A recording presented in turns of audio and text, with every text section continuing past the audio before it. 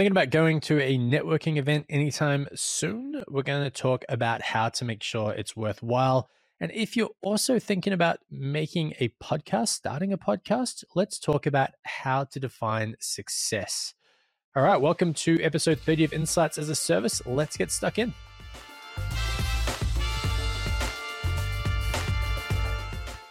All right. So, Nick, you're here as you always are. But we've also got Harriet from Your Sales Co. and also more recently, Sell Like You, the new podcast. Yes. Congrats on launching that. Yeah, thank you. 2 weeks. 2 weeks in the making. We'll come back to that. Keen to talk about how you're going to define success with the new podcast, the reasons for doing it, etc. But I'll come back to that because we haven't got you for long today. And what I wanted to lead with was talking to you with your sales coach hat on about how to make the most out of in-person networking opportunities. And it comes from my recent experience having just got back from Las Vegas, where I found myself in 2 conferences. One I hadn't planned to go to. I managed to sneak in. Security was lax. It was great. Didn't have a lanyard. Not a problem. But, you walk into these crowded expo halls, there's a lot of noise. There's a lot of people talking that look like they probably know each other, especially if you're flying solo, which after my initial meeting was over, I was at that particular one. It can be really intimidating knowing where to start and not just wanting to slink away and kind of back off into your own comfort zone. So you and I, when we last caught up, you joined us a number of episodes back, talked about the ways that you can really maximize value from networking events and just how best to go about in-person meetings now that COVID's somewhat in the rearview mirror. So I guess to start off with, what are the things that you found people need to overcome in those the sort of mental blockers people need to overcome when they go into those networking environments? I think when people go into those environments, they're not confident. They go in and they stand on the edges, or they go with somebody and they just end up talking together. And Guilty. That's never a good point. And I always, I try and go to so many events on my own, and I'll say, yeah, cool, I'll see you there, but we're not going together, because if I'm going to go together, I'm going to end up talking to you. Whereas I find if I go into a room of people that I don't know, what's the worst that could happen is I go over and speak to somebody and they say, oh, hi, yeah, nice to meet you, and then turn their backs to me. And, but people aren't going to do that. They're not that rude. And so I think one of the biggest things is just getting over that confidence and knowing what it is that you could actually bring to a conversation. And so I don't know whether this was on our last podcast or whether it's something we just talked about offline, was about how when I used to go to events, I used to take pictures of the registration table. It's like my hack. And I used to go in and I used to get there early and take pictures, and then I'd search them on LinkedIn, and then I'd go and find who I want to go and speak to. So I'd be like, where's the name with that name on from that company? And I'd go over and say, hey, I've been following you for a little while, or I'm aware of your journey. My name's Harriet. Great to meet you. How's your event going?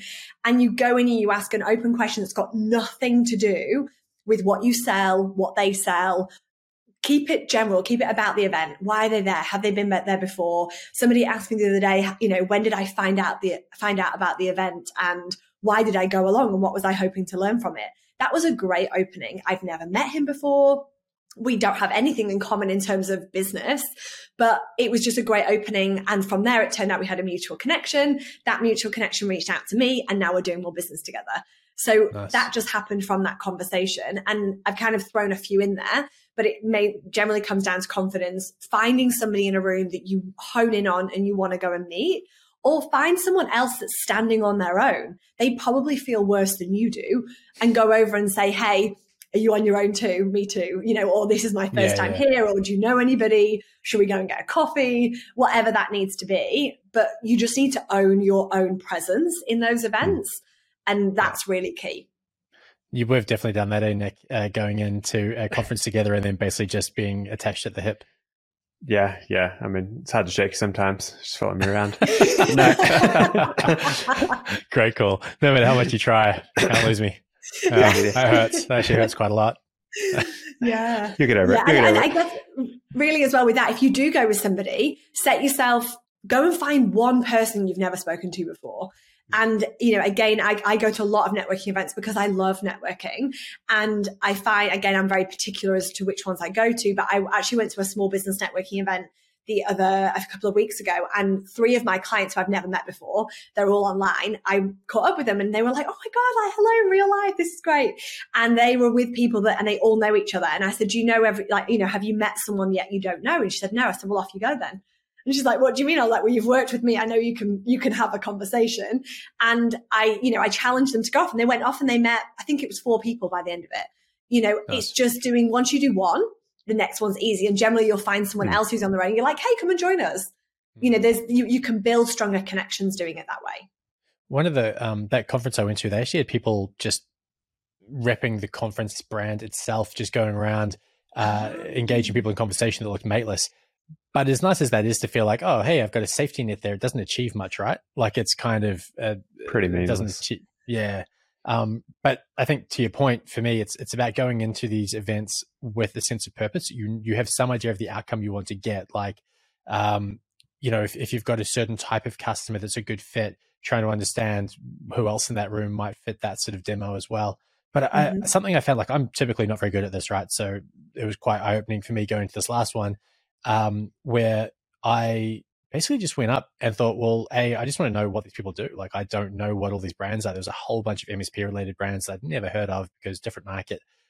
Surprisingly, though, some of them had a very strong awareness of Australia, particularly in some of the brands in that space. But by asking, what do you do? And then going, right, are you in the Australian or New Zealand markets? And if not, what's stopping you from doing that? And then seeing literally what ways with it we could potentially help that. It just led to a conversation that wasn't pitchy, but has led to some really interesting sort of outcomes.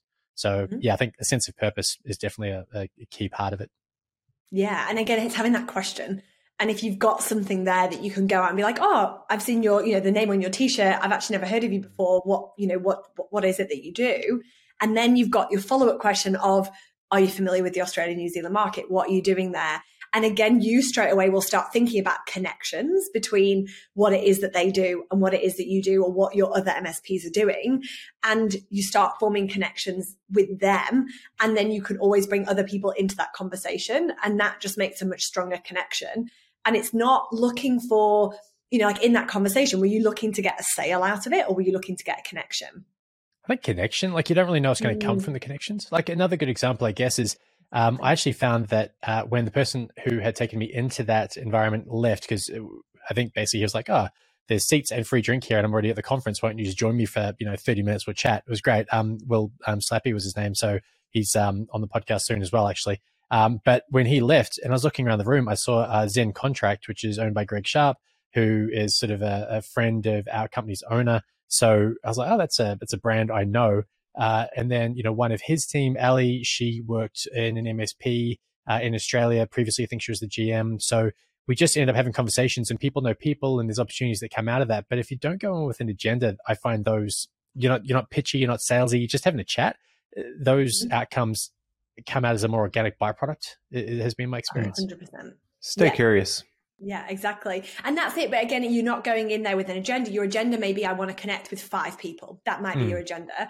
And the agenda then isn't to sell into 5 people. It's to build a connection and a network and add value to a conversation.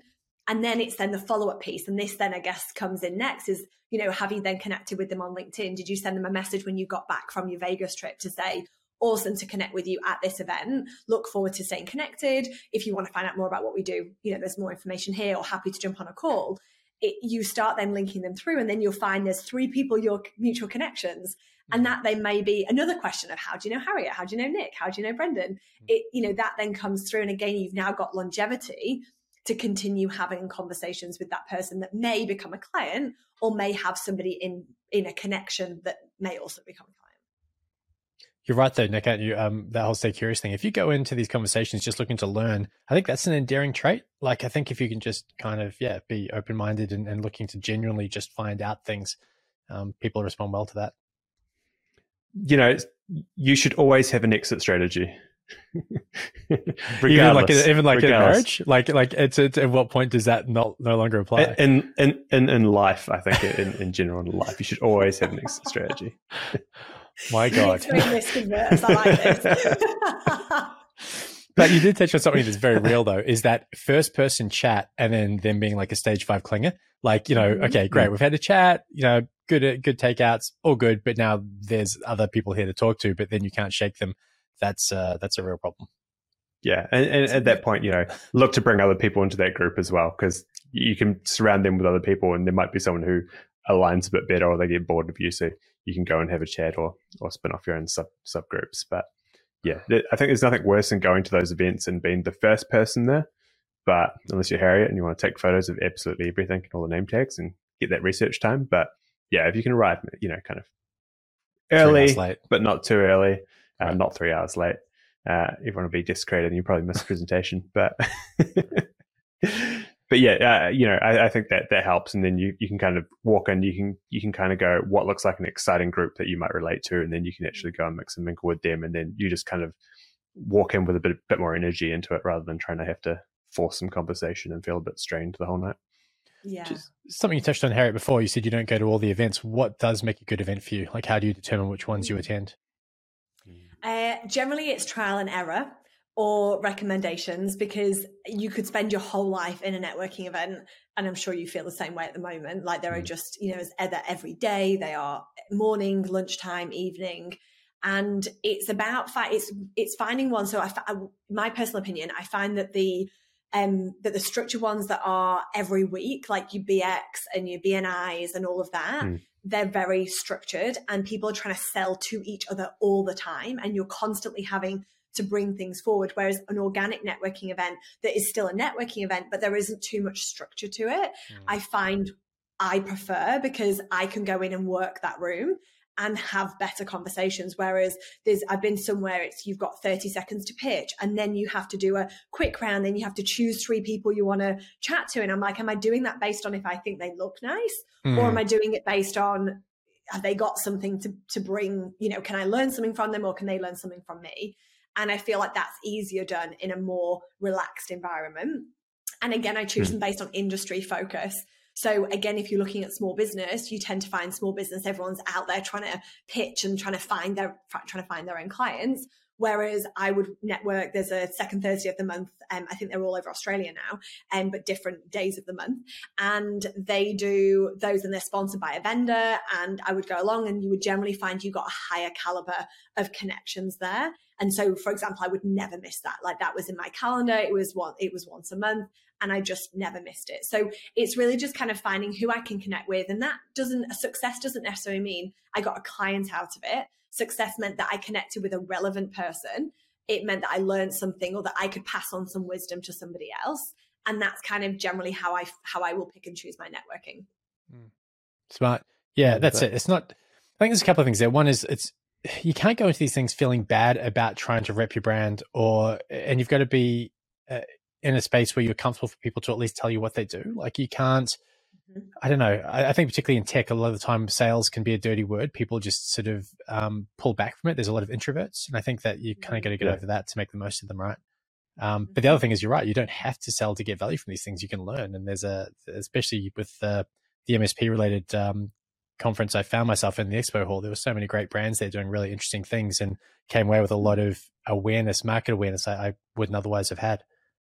Yeah. And you get to then share that content. So again, talk about the follow-up. That's so important. And I actually got asked this question on a call the other day, and they said that, I've got people that say to me, I'm interested in something that it is that they're doing, but then I don't want to follow up because I don't want to seem salesy.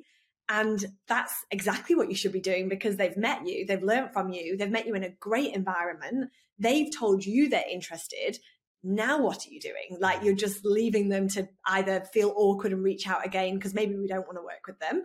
And, you've got an opportunity there to connect. So I always recommend having that follow-up strategy. But again, if you learn something, or say if you meet somebody and they impart some of their wisdom, you can then share that as a learning to your audience. So then it's a case that I went to this event. This is who I met. This is what I learned. If you want to come along, I'm going to the next one. Would absolutely love to meet you. So again, you can do that pre-event or post-event. If you're going to something regularly, share the wins from that regular attendance, but also share the fact that you're going next week. And if anybody's in the area and wants to go, then reach out or drop me a comment and make sure we look out for each other. So you've kind of got that pre-work, you've got the post-work, and it all ties into something else. But don't just go meet someone and do nothing with it. Otherwise, don't bother. I mean, it might be a free beer. Nick, you might want to go for the free beer, but... Nick, you've painted a picture here. I have. No, and the other thing is, I think, you got to structure either your day after or the day before. If you're traveling to an event or to a conference and things like that, you want to make the most of your time in that city, right? So, if you're doing what Harriet said there and you kind of letting people know you're in the areas, look to book a couple of meetings before, get those kind of vocals warmed up and have some good chats beforehand, because you might get an understanding of that market and what's going on in that city, and then go into the event kind of preloaded with some relative talking points to someone else there. Or I think it's just a good strategy. From my point of view, the other conference I was at was the Zscaler Zenith Live, and I had a couple of non-negotiables, right? There were some people I wanted to catch up with, and I felt sorry for them because I basically just stalked the living hell out of them, just would not let up until I actually definitely had them caught up. Had a meeting with them on the sidelines. So, forward, if you're listening, sorry. But also thanks for the catch up. Hey, all right, well, let's leave networking events there. I'm keen to talk about this podcast that you've launched, Harriet. So like you, everyone go find it, Spotify, everywhere else, etc. How are you going to define success with that? Because this is something I've struggled with, right? Is the attribution. How do you know whether the time that you put in, and I know your other half is a sound engineer, like you, that makes life a bit easier. But even with that, it is a time intensive exercise to run a podcast. So how are you going to determine or define success from your podcast launch? Yeah, great question. When I got asked about this at the beginning, I actually worked with a podcast coach for the launch of it. So I wanted to know, I'm very theory driven. So I want to understand all the theory behind it, and then I'm happy to go ahead and do the work. And, one of the things she talked about was around the fact of that consistency. And I understand consistency. You have to have consistency in sales. And, she talked about defining success. She said, what's your goal for this podcast? And I said, I actually don't, the chart just for me, one of the things I didn't want is the charts is not a thing for me. It's not something that I am driven to get into. And I take that really from how I search podcasts, and I will search sales because I love to listen to other people talk about sales. And I might listen, for example, today I had to drive to a meeting and I searched LinkedIn sales because I was like, I'm interested to see what other people are doing on LinkedIn. So that's how I search. And if I actually go and look at business and the charts, is very few podcasts that I'm actually interested in the charts. So that was where my theory came from of not being in the charts. For me, I have a goal to hit 1 million listeners. That's the goal for the podcast. Now, that's not going to determine whether it's successful or not. But I think then for me is looking at who's listening to it.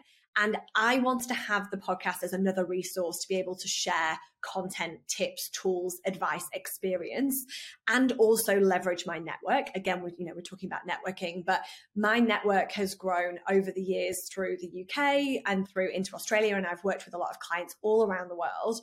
And so I want to leverage my platform and share that with others, because I've been extremely fortunate to link with some incredible business owners, incredible humans, incredible operators.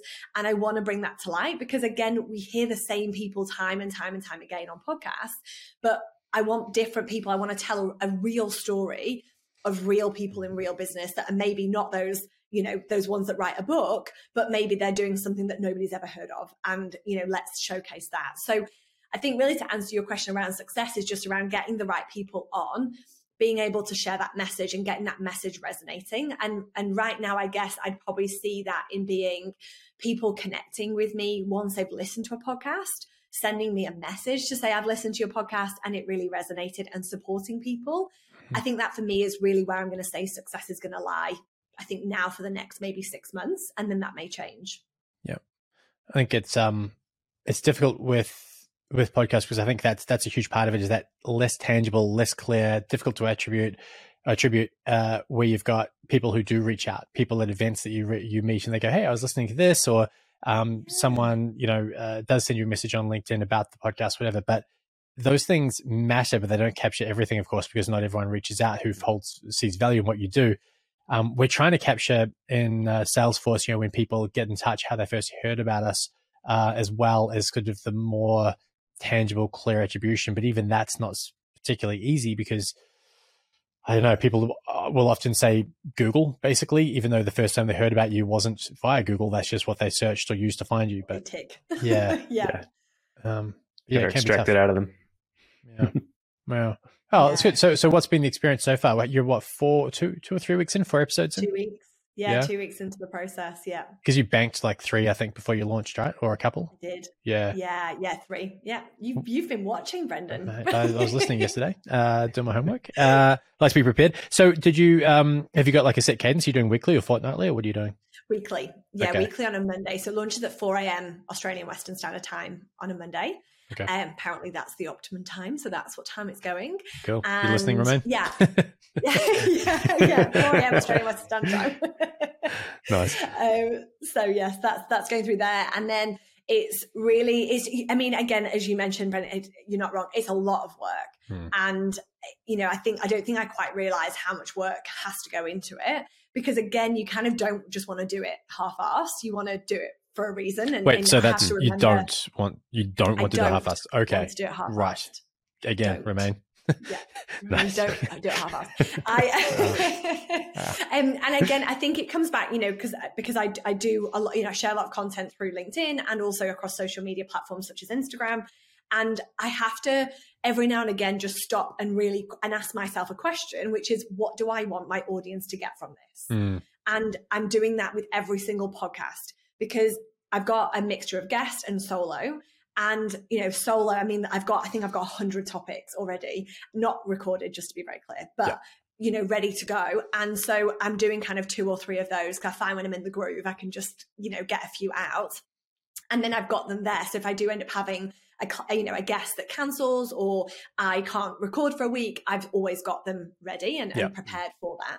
So I find that with that piece, I'm always thinking about what, if someone listening could learn one thing from this episode, what do I want that to be?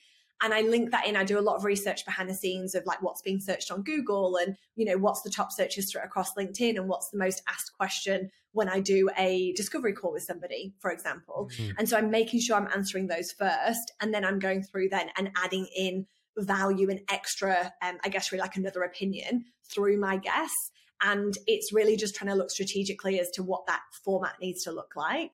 And then it's then going through then the auditing, and then the other process then is that whole advertising piece, and the tiles, and then the wave where it has the imaging of the sound and all of that. But I have a team now that does that, so that's generally outsourced. So it's just up to me really just to write the show notes, create the episode, write the show notes, and then that goes off then to a copywriter to update, and then everything else then gets scheduled. So I've kind of defined the process of what success looks like on a day to day, and then now I can outsource that part. Cool.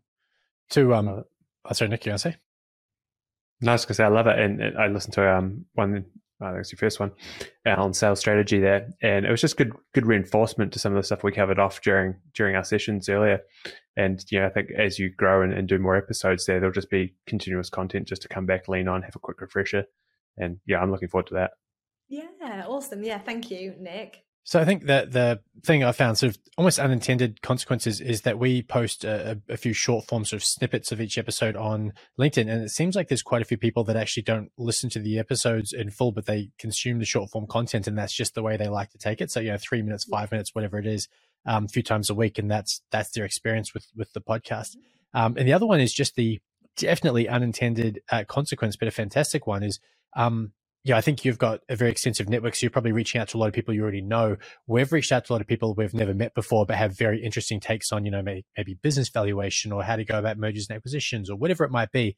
And that's our first interaction with these people. And then they introduce us to others. And then it just spawns this whole, new market awareness for us, who's out there doing what, new ways of learning, introductions into new opportunities that wouldn't have otherwise been there. So that's been really kind of eye-opening and pleasant to have happen. Yeah, and that's a great way, that is a great way to build your awareness. And the same thing as well is, even if you're, for you running a podcast, getting on other people's podcasts as well, it will then get on, across their audience and into their ears. So you're that welcome. You can then share that message wider for them. I said, you're welcome. Yeah. I believe that's like very meta. It's exactly what we're doing right now. So that's good. That works. Yeah. Oh, sorry, I forgot. I shouldn't have highlighted that. It's all good. We dragged you on here at short notice. So no, all good. Hey, because I know we are short on time. Nick, you wanted to talk about the Dutch Parliament, which is a passion of yours. You love talking all things Dutch Parliament. Do you want to jump into that? Only, I think, because we're led there by Lars. No, but they've made work from home a legal right. It still needs to go through their Senate, but essentially, what it's doing is the law enforces employers to consider whether someone can work from home as part of their role, and it gives that employee their right, and they're the first, I guess, nation to go down that track of making it a legal obligation. So, that's going to be pretty interesting, I think, and I wonder if many others will follow suit. It'll be interesting to see if a precedent set, like what is reasonable, what sort of consideration has to be given for it to be considered reasonable by the courts. Somebody will challenge it. Somebody will say, nah, come into the office. Somebody will challenge it. The court will make a decision, and then that'll be the benchmark. For me, I was thinking about this and back when Heather started her small businesses, like we couldn't have people work from home all the time. Like we wouldn't have built the culture. We wouldn't have got that institutional knowledge passed across. But you'd legally have to consider whether they could, and they probably could. So if they could, do you have to? Or do you just have to consider? If you brought someone on tomorrow, Harriet, what would your take be? They have to work alongside you for an X period of time and then do what they want, or no, complete remote? Majority of people that work with me are remote, so they're all over because it depends on where they are and their expertise. It's interesting. I work with a client in the UK, and during COVID, obviously, nobody was going to the office, and they saw their sales effort dip because they weren't in, and I'm talking about a large sales force that have got, I think they had 15 at the time. And so they had 15 salespeople, and they would buzz off each other. And yes, they'd be in and out of the office and people would come in and having meetings. But because, they didn't have people there and the person next to them wasn't on the phone, they found that they lost momentum. And so what happened then is their sales numbers dip. Now, that hasn't happened across the board. I've seen, a lot, especially tech companies in Australia during COVID, thrive because they've had the flexibility of being at home and being in the office, versus being in the office. But I think it depends on the person. I think it depends on what you want from them. And, it can be great to be able to grab on, jump on a call, grab them for a minute and then let them get on with it. But I think there is something to be said. Same thing with in-person training. There's a lot, you can get a different outtake from that. And I find like having a blend, so having the option to work from home, I think is really important. But it's understanding the person and whether that will benefit them, their lifestyle, and the way that they work, so that you get the most out of them and you support them and nurture them in the right way. Yeah. What do you think, Brendan? Sorry? What do you think? What do I think? I think very similar. Horses for courses. If people want to work from home, you wouldn't be employing people if they weren't trustworthy. So there's no trust issue there. It's just a matter of making sure they've got the right tools and the right space. Some people still flatting when they kick off at work, and maybe they haven't got the nice space to work from. For them, you need to provide a space. But no, our experience has been people can work from anywhere. Just set a clear definition of success. As long as everyone understands what they're working towards and what is a pass and what isn't, then you're good.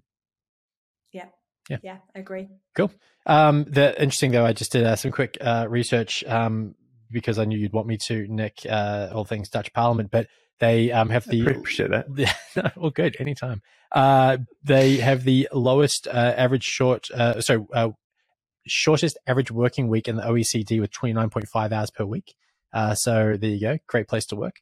And part-time jobs for everyone. Yeah. I don't know what Lars, our marketing guy, one of our marketing team is doing over here. He could be working 10 hours less a week if he was back home. But they also had Dell apparently trial a 4-day working week with their staff over there as well. So they're kind of like a testing bed for industrial relations legislation and sort of forward-thinking options. Which is interesting. I don't think we're going to see a Tesla or any Elon Musk based organizations spinning up over there anytime soon. No, kind of the exact opposite of what he's up for. Yeah. Last thing we'll touch on before we call it a day for episode 30. Episode 30, by the way, we touched on 30. Wow.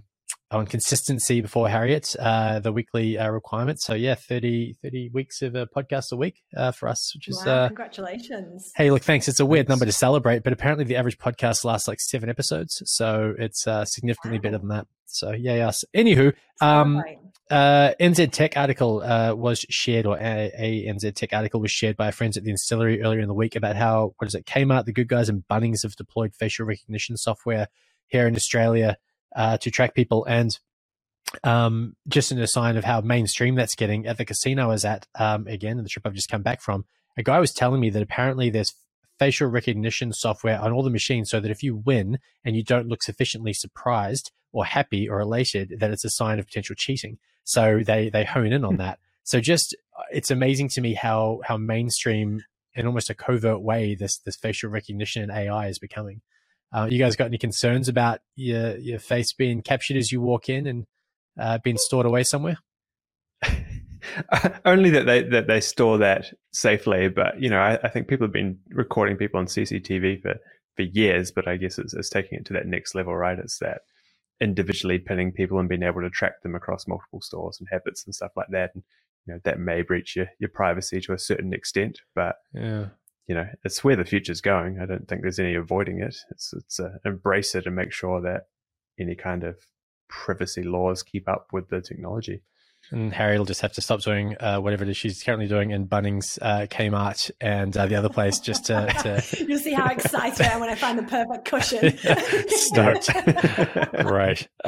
No, but it is... I don't know. I don't think we made a lot of noise about that, but it's a good example of where maybe legislation's not keeping up with tech, right? There's no clear rules around how that has to be handled, communicated to customers, etc. So kind of interesting. Yeah. It could probably, easily extend into other things. Teslas have that Sentry mode. If you walk up to them and they record you, does that also do facial recognition? The application for it is endless. You can imagine who scratched my car. It was that guy. Straight to the police and they come knock on your door. But, if it's not kept in check, it could be abused. Yeah. Is it overcome by wearing a hat and a hoodie? And a COVID mask and glasses. That too. Just asking for a friend. Just big eyes. Yeah. They'll probably still capture you on that, actually. Apparently, in fact, I heard another story once. Probably all of these stories are a lie, but there was some tech in China, I believe, where even the way in which you walk was used as a way to identify that almost your gait was used as a way of identifying one person from another, where there was some level of obstruction around the face.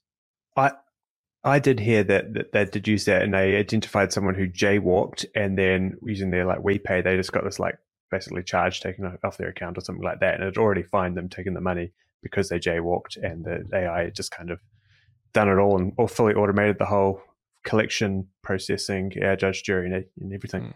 So slight aside, but technology for the I win. am relatively law abiding, but I have had a thick of a jaywalking. It's one of the things I've had, which is it seems like it's not even a thing, but it's a thing. Surfers Paradise Police about 16 years ago told me not to cross the road. I crossed the road, got a ticket.